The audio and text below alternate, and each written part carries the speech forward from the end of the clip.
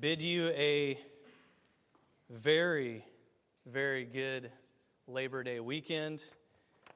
Pray that it started yesterday out with a bang. There were a couple local teams that I think won yesterday in college football. Both will remain unnamed for the sake of persecution. Just kidding. God bless you for being here this morning. I want to invite you to turn in your Bibles to Matthew 16. That's where I'm going to launch into the passage that I want to anchor and land this morning is really at the end of Matthew 16, starting in verse 24. So I'll give you just a few seconds to turn in your Bibles. Lord willing, you brought one. If not, you can maybe use one on your phone electronically. Matthew 16, verse 24. By way of context, though, so much of our understanding of what Jesus says in verses 24 through 28 depends on what he says in verses 21 through 23, which essentially is two things. Number one, I am going to Jerusalem, right? He tells now the 12, his disciples, I'm going now to Jerusalem, and it is there I will suffer many things at the hands of the elders, the scribes, and the Pharisees. And then he drops the bombshell, and I will be what? I will be killed. And I will raise again on the third day. And then secondly, this is really key for the passage, he rebukes Peter, and he says these words. And this is really the segue into what he is about to say in verses 24 through 28. You are not setting your mind on the things of God, but you're setting your mind on the things of what? Of man. So that is absolutely key this morning. Because it was a shock when Christ turned to his disciples and tells them that he must be killed, which is why he says to Peter, you're not setting your mind on the things of God, but on the things of man. You need that kind of jostling, that spurring, when you come to a passage like this. Christ was calling his listeners to something that is simply counterintuitive to all of us. And we all work, right? We work very hard to preserve our physical lives, our own personal definition of life. We work to avoid danger, injury, suffering, difficulty, trials, and loss. We work very hard not to have any of that happen. And yet here the Creator of life is actually calling us to think positively about all of it. So let's pray. Let's do that before we just continue. Father, help us. We need your help to think about this passage that is so counterintuitive. We need your help. Holy Spirit, come and just land upon us as your people. That we would see joy in this passage. That these would be winsome words. Help us to see Christ. Because that is who we want to be chained to. Fetter us to Christ in the cross.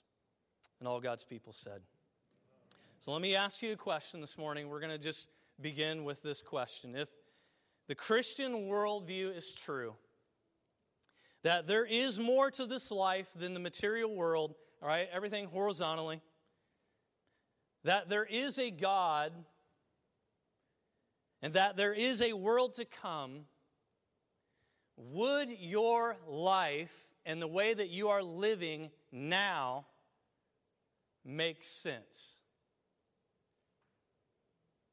In other words, does your life reflect what we just read in verses 24 through 28 to be self-evident and true?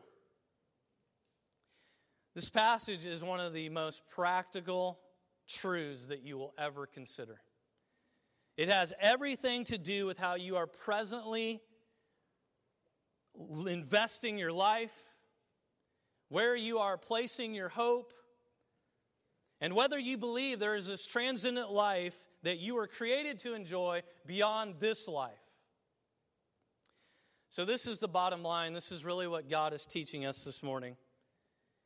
God is teaching us, and He is calling us to die. Christ is actually rescuing us from death, and He's giving us real life. And what He's ultimately doing is He is shattering our little kingdoms, and He is calling us to this joyful and grand kingdom that He is building, called God's kingdom.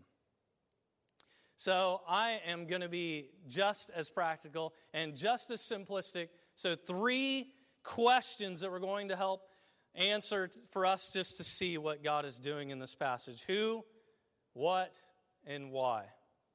Who, what, and why? Who is Jesus addressing? It's very important, as you'll see. What is He saying? What is He actually calling us to? And why in the world would anyone want to do this? Because it seems so counterintuitive. Number 1, who? Who is being addressed here? Well, clearly, verse 24, you can see it there. He gives us the answer. It's crystal clear. Then Jesus told His, what? Disciples.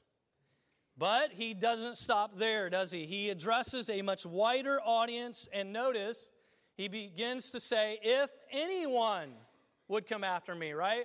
I would circle and highlight if anyone, because that's you, and that's me. And why that's important is because you could just kind of gloss over that, and you could say, this is great. It's just the 12 that He's talking to. Whew, thank goodness. Right? I mean, this doesn't have to do with me. He's certainly talking about the 12. Not so. You can't come to Matthew 16 and just gloss over and say, that's not for me. Because He is speaking a general truth that applies to all people everywhere through time, and that includes you, and that includes me. And it is crystal clear that the invitation to follow Jesus, it is wide and it is broad. And He is saying, I have something to say to you this morning. This is what I am calling you to this morning. If you want to be my disciple, here's what you got to do, which leads us to number 2, what? What is Jesus actually calling us to? Notice verse 24, if anyone would come after me, 3 things now. Let him deny himself, take up his cross, and follow me. But first, a word of warning. Don't do anything to dilute those words. Don't do anything to trivialize or minimize those words in verse 24. Jesus means exactly what He says. So, He says, do you want to follow me? Do you want to be my disciple? You got to do 3 things. Deny yourself, take up your cross, you got to follow me. Now, let's look at each of these a little more closely. And this is where it gets hard, right? Number 1, deny yourself. We are wired to do exactly the opposite. Period. Right? We live in a what kind of culture? A selfie culture, right? It's all about selfies and me, and this is what I'm doing. And it's about my wants, it's about my rights, it's about my gratifications. Right? We can just begin to just stuff everything into that. And Jesus here is saying part of being my disciple is about giving up self-love and self-gratification. The opposite is being completely satisfied living our own lives for the sake of our own selves. So what He's saying is denying yourself essentially is death to the priority of you. That's what He's saying. Jesus first calls us to be willing to say no to the hardest person it is to say no to, which is who? Me. So thank you, Jesus, because I want to do what I want to do. He says, to be my disciple, you first must let go of the hold of your own life. Deny yourself. Secondly, take up your cross. Again, I think it's important here not to get sentimental when we think of the cross.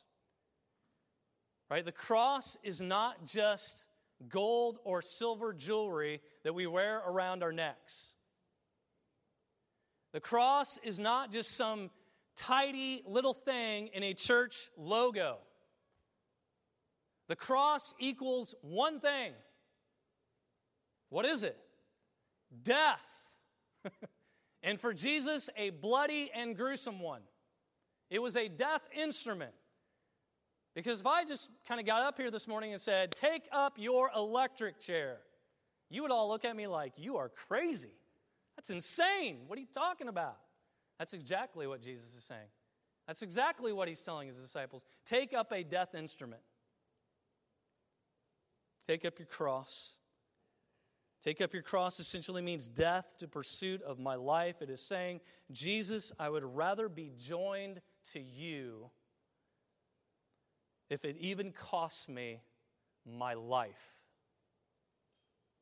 I want you. Follow me.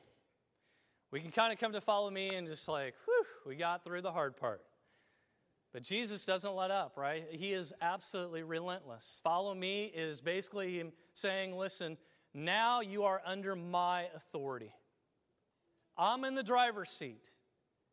If you follow me, I am your Lord. You are following me.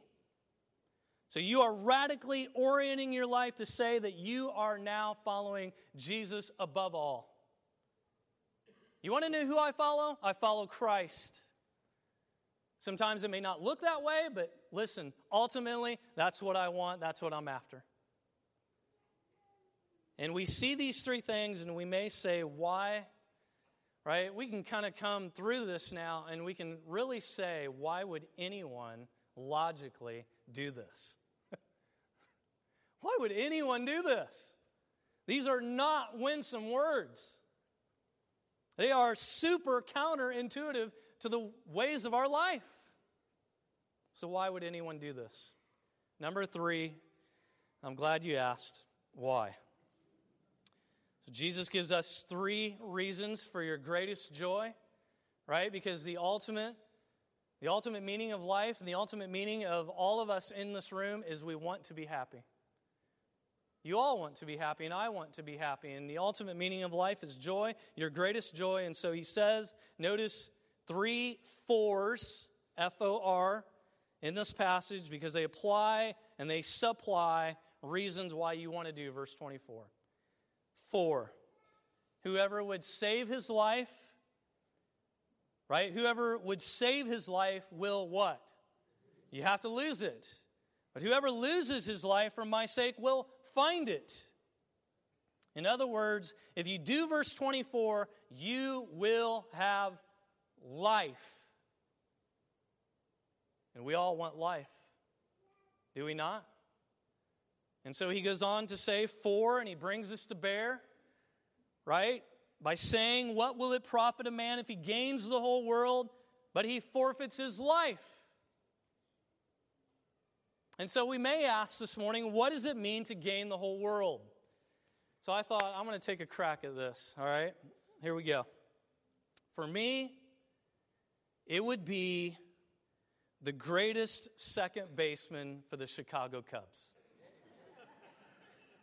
Right? I am the greatest second baseman for the Chicago Cubs, far above Ryan Sandberg, even though I love Rhino.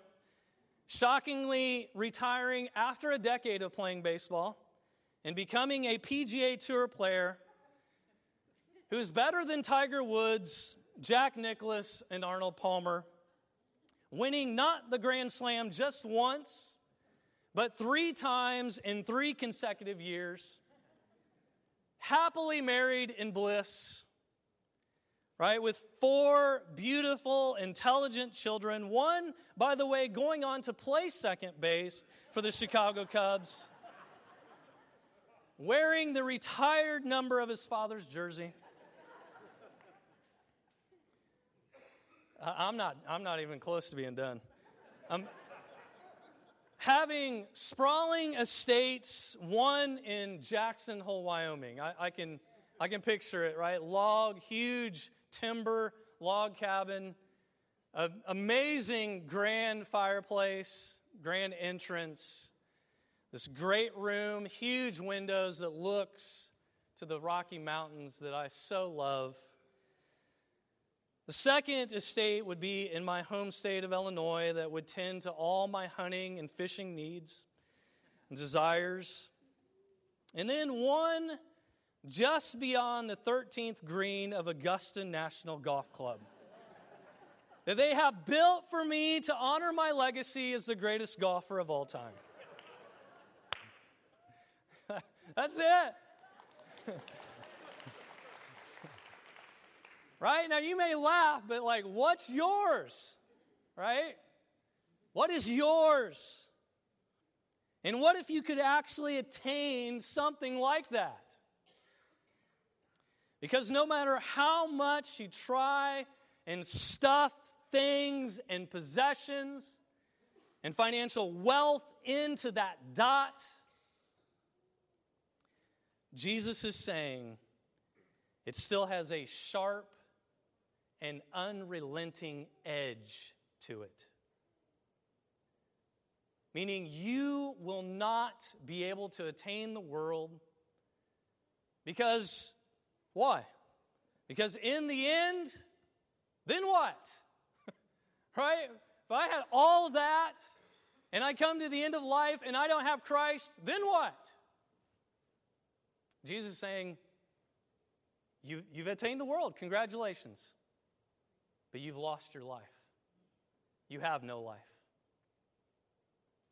What good will it do if you gain the whole world but do not have life? Here is the third four, and where we're going to end. For the Son of Man is coming.